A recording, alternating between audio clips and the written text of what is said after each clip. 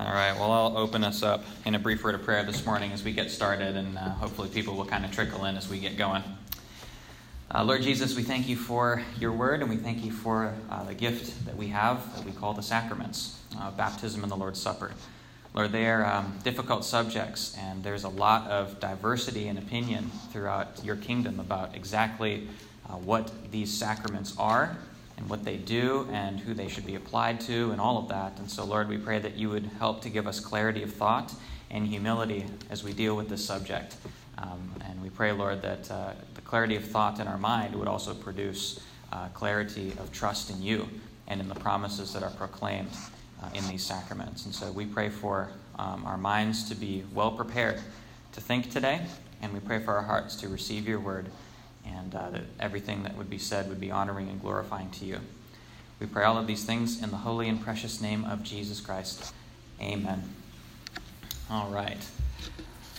Well, we are going to look at a couple passages today as we continue our series in the sacraments. So if you will, go ahead and flip open your Bibles to Galatians chapter 3. Galatians 3. Before we talk about Galatians 3, though, and as you're turning there, I just want to note for you that we are, this Sunday, continuing to look at the doctrine of baptism, and we are on our very last Sunday of looking at various biblical texts that relate to baptism. All right, so we've been sort of going all over the Bible over the last several weeks, looking at various portions of the Word as it relates to baptism.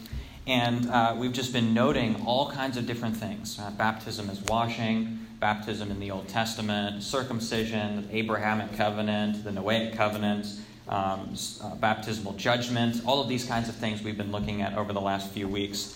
And the purpose of that, as I mentioned when we started, was to sort of get a broad overview of various themes in Scripture that relate to baptism. And after we finish today, looking at our last major theme, starting next week, we're going to start putting all of the pieces together in a very orderly, systematic way. And so, starting next week, that's really when you want to, if you're interested in this, bring a notebook, bring some paper, a pen, whatever you want to use, and take some notes, because that's when we're going to take all this material and sort of articulate it very clearly and simply. It'd be a great thing, actually, once you've listen to all of the sessions and we kind of get some notes together to sort of keep that tucked away in your Bible for next time you're talking with your Baptist friend and they say, hey, why do you crazy Presbyterians baptize babies? Or that kind of thing. You can have some answers ready for that. So I encourage you to bring some paper and notes next time when we start going through baptism theologically. Of course, we'll use some Scripture too. We'll be looking at all kinds of Scripture. But the purpose of it is just to put everything together clearly, concisely, and systematically. So I hope that will be really helpful for everyone.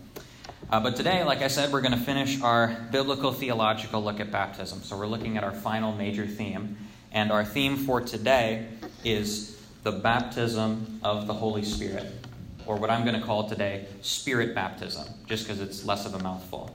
Okay, so we're looking at Spirit baptism today. And we're doing that in Galatians chapter 3. If you haven't already turned there, that's the text that we're going to be looking at.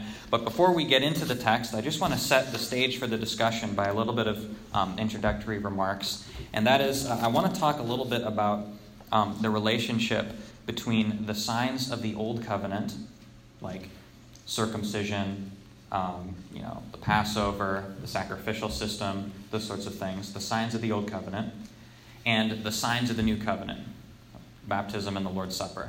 I want to talk about the relationship between those two things because throughout this series so far, I've been stressing the unity of those things, how circumcision relates to baptism. When we get to the Lord's Supper part of this series, we'll look at how the Passover relates to the Lord's Supper and so on. We're looking at the relationship between those things, how they're unified.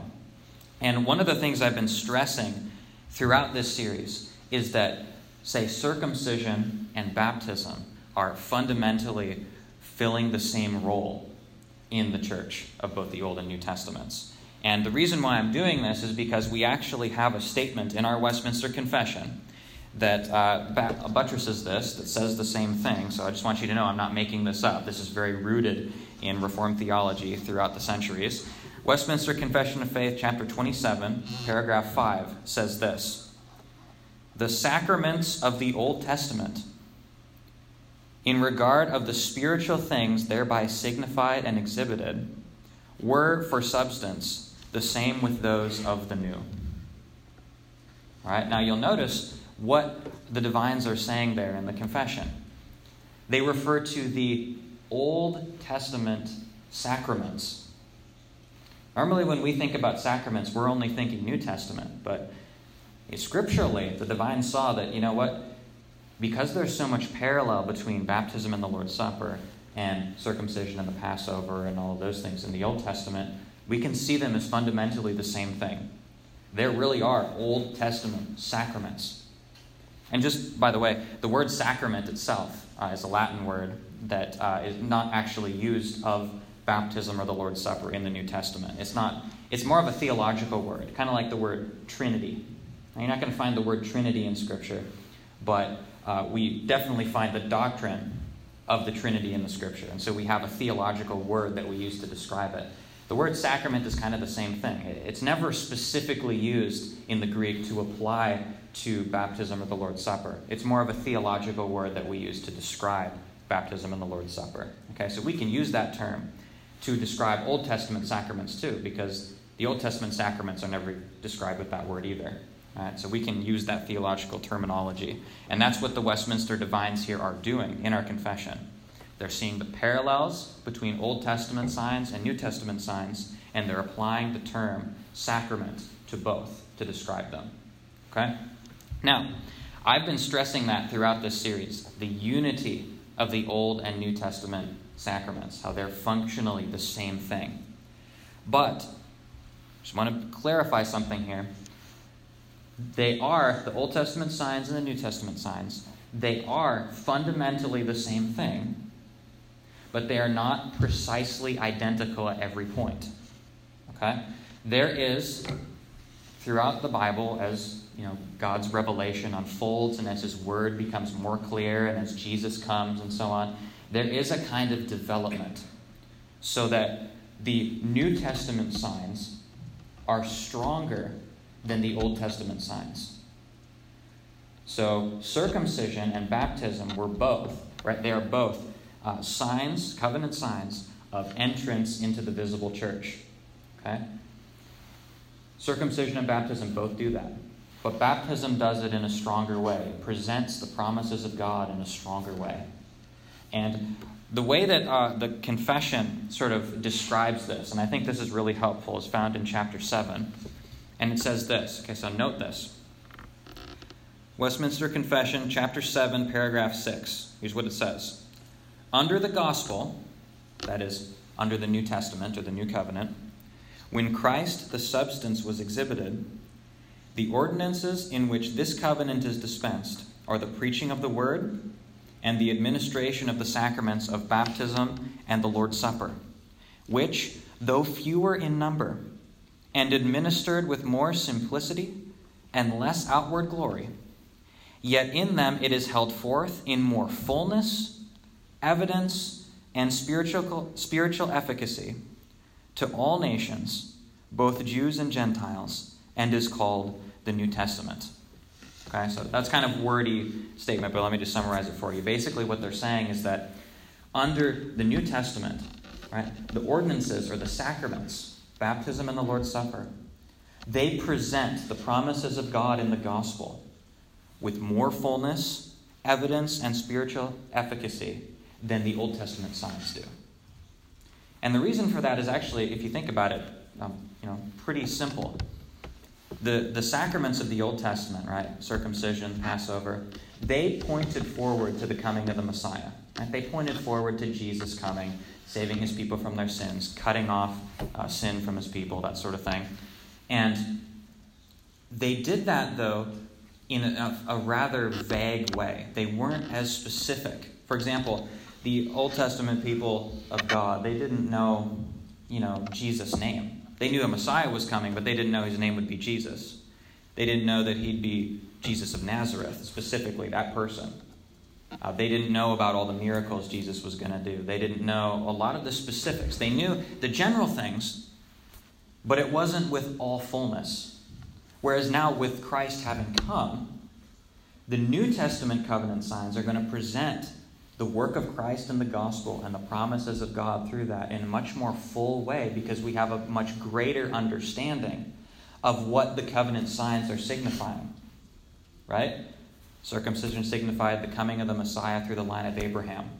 Baptism symbolizes what that descendant actually did for us in the washing away of our sins on the cross. Right? It's more clear. And that's why the New Testament signs are more powerful means of grace than the Old. There's a development here as the Word of God becomes greater and clearer and more full, so the sacraments are going to have a more powerful effect when they're administered. Okay? So that's what the divines are getting at here in our confession. So just to sum up all of this, is what I've said so far. The sacraments of the Old Testament and the sacraments of the New Testament are the same fundamental thing. Right? They're the same thing. But the New Testament are greater. Right? There's a further development. They're stronger, greater means of grace. Okay? Do you see the distinction there? I'm saying the same thing, but there's a progression here. Okay? That's what historic Reformed theology understands. And that's why we have strong statements about the sacraments in the New Testament, like what we find in Galatians 3. All right, now, just as we continue to get into Galatians 3 here in just a second, really have a lot of prefatory information here. Before we get into Galatians 3, I want to talk a little bit about the baptism of the Spirit itself. Okay? Because that's an important concept in Scripture that relates to this development of the sacraments. You'll remember that the sacraments strengthen the faith of believers in the promises of God. Right? That's a very simple, basic definition. The sacraments strengthen the faith of believers in the promises of God. And one of the promises of God that is explicitly tied to the coming of Christ, very clearly, is Spirit baptism, the baptism of the Holy Spirit. That is one of the promises of God.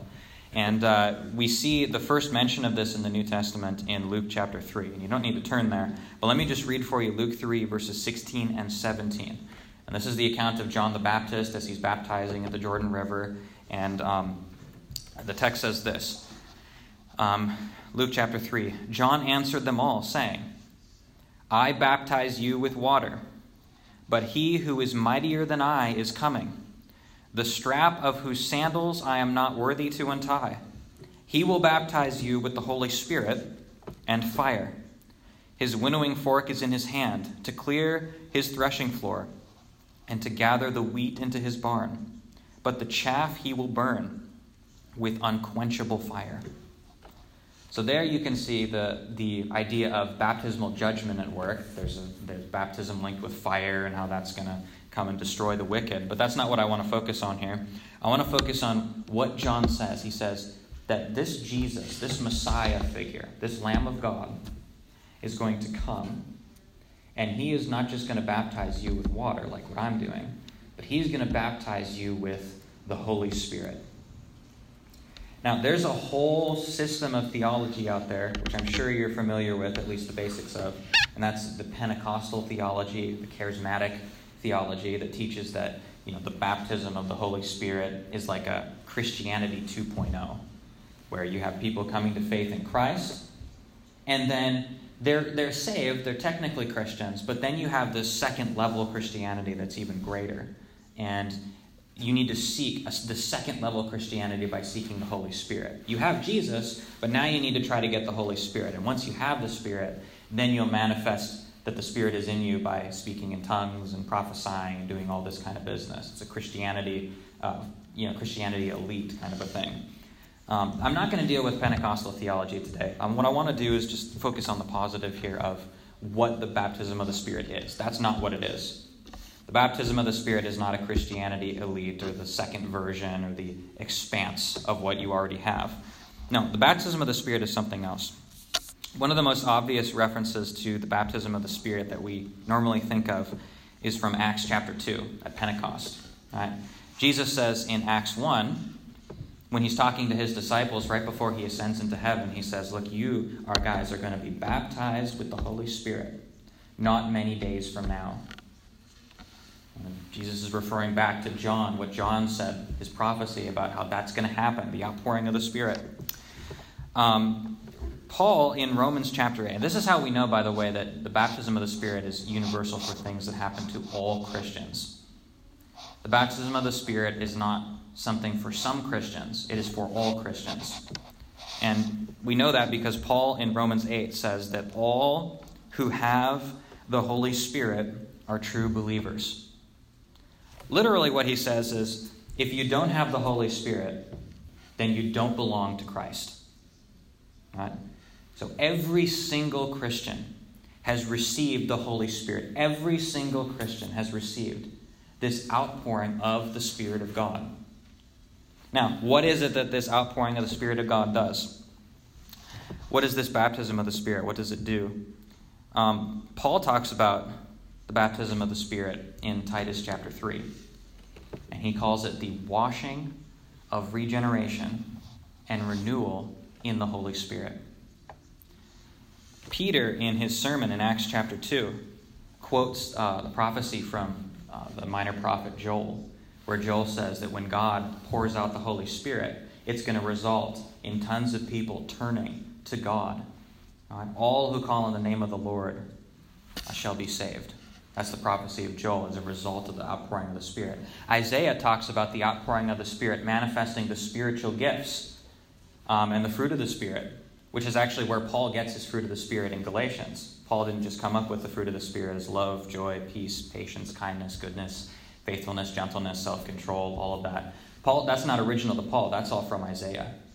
So within this outpouring of the Spirit, you have this idea of salvation, of regeneration, of being renewed, of a new creation. The old man has passed away. The new man has come. Right? And so basically then what Reformed theology has concluded about the baptism of the Spirit is it's not a second-level Christianity. Rather, the baptism of the Spirit is regeneration. The baptism of the Spirit is when God sends his Holy Spirit into the heart of a dead sinner and makes him alive, renews him, makes him a new creation, so that it results in him embracing Christ in faith and turning to him and calling out to him and being saved. Okay? That's the baptism of the Spirit. It is regeneration. It is God working through his Spirit to bring someone unto faith and repentance. All right? Now notice that in Scripture then, it's interesting that it refers to this work of the Spirit as a baptism. That it's a baptism. One of the things that I think is tricky about interpreting Scripture, and you guys probably are familiar with this, is that the biblical authors don't always use terms and words with the same systematic theological precision that we use today. Right? So, for example, I'm sure you're familiar with the debate between Paul and James, or the supposed debate, where Paul, when he uses the term justification, right, Paul has in mind how we are justified before God, right, through faith in Christ, when he uses it. James, on the other hand, if you read the epistle of James, he talks about the fact that we are not justified by faith alone, but rather we are justified by works. Well, this has caused all kinds of trouble for New Testament scholars when they're trying to, and pastors when they're trying to understand what's going on. They're like, wait a second, Paul says we're justified by faith and not by works. James says we're justified by faith and works. It sounds like there's a contradiction in Scripture. But the issue is, after careful study, you figure out, oh wait, Paul and James have different definitions. They're using justification in different ways. Paul has it in mind with relation to God, and God declaring us righteous in his sight by the work of Christ. James has in mind being justified before men, in the sense that our faith is validated by producing fruit of good works. Okay? So they're using justification in different ways. Paul does this also with the term salvation. In Philippians, he says, work out your own salvation in fear and trembling. But then in another place, he says, you can't earn your salvation by good works. Say Romans 3. Well, what do we do there? Is Paul contradicting himself? No, he's using the term salvation in different ways. Right? In Romans, when he's talking about the fact that we are saved by faith and not by works, he's talking about justification, which is a part of salvation. But then you go over to Philippians, when he says, work out your own salvation, he's not saying that you are justified by your working out or by working hard. Rather, when he says salvation in Philippians, he's talking about sanctification, which is also a part of salvation, just like justification is. So when he says work out your own salvation, Paul says, your sanctification is you working, right? Through the power of the Holy Spirit, of course, but sanctification is a process of where we are progressively becoming more and more like Christ through working out our sanctification. Okay, so all of this to say, don't get bogged down in the details. All I'm trying to say is that biblical authors do not always use terms in exactly the same way. Sometimes they have different definitions in mind. James has one definition, Paul has another. It's not contradictory. They're just using language that way. That's how we use language too. Sometimes words have different meanings for different contexts. So that's really important to understand when we come to this subject of baptism, because the word baptism in Scripture has multiple meanings. And sometimes when we see biblical authors talking about baptism, they might be talking about water baptism, as in the sacrament of baptism, or they might just be talking about spirit baptism, baptism of the Holy Spirit, namely regeneration. Sometimes also they're just talking about regular washings, like, Luke uses the word baptism quite a bit to refer to people just washing bowls or washing cups or something. They baptize the cup. Well, he's not saying they performed the sacrament of baptism on a cup, right? He's just saying they washed it. So you can see there's different meanings for the word baptism in Greek. It doesn't always have the specific technical definition that we give it when we think about the sacrament of baptism, right? You'll get that? So we have to, as we interpret biblical text, we have to look at the text to see. The word baptism shows up. What's Paul talking about? What is Peter talking about? Is he talking about water baptism? Is he talking about spirit baptism? Is he talking about both? Which one is it? And we know that spirit baptism and water baptism are two different things, because the disciples of Jesus were water baptized, and then Jesus says, you're going to receive spirit baptism in a few days in Acts chapter 1. Right? So we know that they're distinct things. The question is, which one is being used in which epistle? And so, now with all of that introductory information, now let's go to Galatians 3. Galatians chapter 3, I want to look at verses 23 through 29. Okay? And this won't take long, but I'm just using this text as an illustration to help us think through some of these issues. So let me read Galatians 3, 23 through 29. Now before faith came, we were held captive under the law, imprisoned until the coming faith would be revealed. So then the law was our guardian until Christ came, in order that we might be justified by faith. But now that faith has come, we are no longer under a guardian, for in Christ Jesus you are all sons of God through faith. And then listen, verse 27. For as many of you as were baptized into Christ have put on Christ. There is neither Jew nor Greek, there is neither slave nor free, there is no male and female, for you are all one in Christ Jesus. And if you are Christ's, then you are Abraham's offspring, heirs according to the promise. Now, I just read more of that text just so that we kind of got the context of what Paul's talking about here. But the verse I want to focus on is verse 27. You see what he says? For as many of you as were baptized into Christ have put on Christ. The way you interpret this verse and other verses that are similar to it determines whether you are a Presbyterian, or whether you are a Lutheran, or whether you're a Roman Catholic, or whether you're a Baptist. Right? Because here's the issue. When Paul refers to being baptized into Christ Jesus, what does he have in mind here? Is he talking about water baptism? Is he talking about spirit baptism? Is he talking about both? And you see, that's the question here. Because he's attributing this idea that baptism means that you are put into Christ. Baptism is actually doing this thing where you are being put into Christ, where you're being saved. Okay? Now, is Paul saying water baptism accomplishes this? Water baptism puts you into Christ.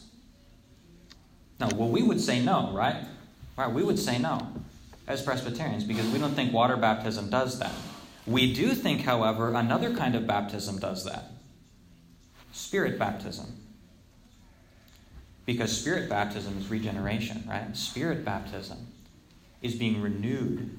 The old man passes away, the new man comes, the Spirit works this renewal in and works faith in the heart so that the person responds with faith and is therefore justified and placed into Christ. Right?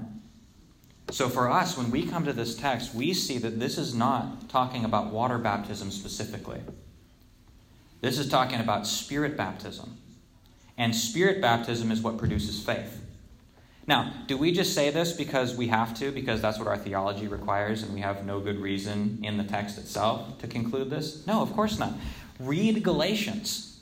What is Paul's message in Galatians? He's saying ceremonies, like Old Testament covenant sign circumcision, are not going to save you. You can't rely on ceremonies. Paul's whole point is to say, you can't do ritual things and then expect salvation to come from that. No. Salvation comes through what? It comes through faith in Christ. This is part of why I read the context here. Now, before faith came, we were held captive under the law, imprisoned until the coming faith would be revealed. So then the law was our guardian until Christ came in order that we might be justified by faith. Look at all the context here. Paul's talking about justification by faith. It just makes perfect sense then that he's going to talk about Spirit baptism, because Spirit baptism is what produces faith. For as many of you as were baptized by the Holy Spirit into Christ through Spirit baptism, through regeneration, as many of you who went through that, so you are put into Christ. You see what he's saying there? He's talking about Spirit baptism here, not water baptism. Now, water baptism is related to Spirit baptism. They're not completely divorced because water baptism is the sign and seal of Spirit baptism. You'll notice the word baptism, the parallel there, how they're connected by the word. Water baptism, Spirit baptism. It's the same thing as in the Old Testament where you have physical circumcision and circumcision of the heart. The Old Testament authors take the covenant sign and they use the language of the covenant sign to talk about the spiritual reality that is signified by the covenant sign. So, circumcision of the heart in the Old Testament, right, is the cutting away of sin and the turning toward God in faith. Now, that's the same thing. That's a similar thing, at least, to Spirit baptism in the New Testament. Right? So the biblical authors take language from the covenant sign and use it to express the spiritual realities that are signified in the covenant sign. Physical circumcision, circumcision of the heart. Water baptism, Spirit baptism. And it's in this way, I think, that we see just this amazing unity in the Scriptures. As we see God is working the same way here. Now again, water baptism is a stronger sign of the covenant than circumcision because the Word of God is more clear. And when you connect that clear Word of God to the sacrament, now you have this powerful means of grace to work the promises of God more deeply into us. And that, I think, is pretty amazing. All right, so that basically concludes what I wanted to talk about today. We've got 1 minute before the end. Any questions that you guys have about this subject of Spirit baptism and water baptism and the relationship between the two? All right, well, I just want to remind you again then as we finish up here. We're done now with our biblical theological part of this series. We're done looking at just various themes throughout Scripture that relate to baptism. Next week, we're going to start the theological section, and we're going to put all of these pieces together that we've been doing over the last 11 weeks. I'm going to put all this stuff together in, I think it's going to be 4 weeks left on baptism, and we'll hammer away at theology in very clear, concise ways that I hope will be really helpful for everybody. So I know it's been really helpful for me to do the study and to put this stuff together. So I hope it'll be helpful for all of you as well. All right, we're out of time then. Let us pray as we finish up here. Oh God, we thank you so much for the sacraments, God. We recognize that they're a difficult subject because it requires us to know so much of your word and to try to put all the pieces together. And that's not easy. But we pray, Lord, that you'd give us clarity of thought as we continue to study them. And Lord, I pray that you would bless this time to our hearts and to our minds.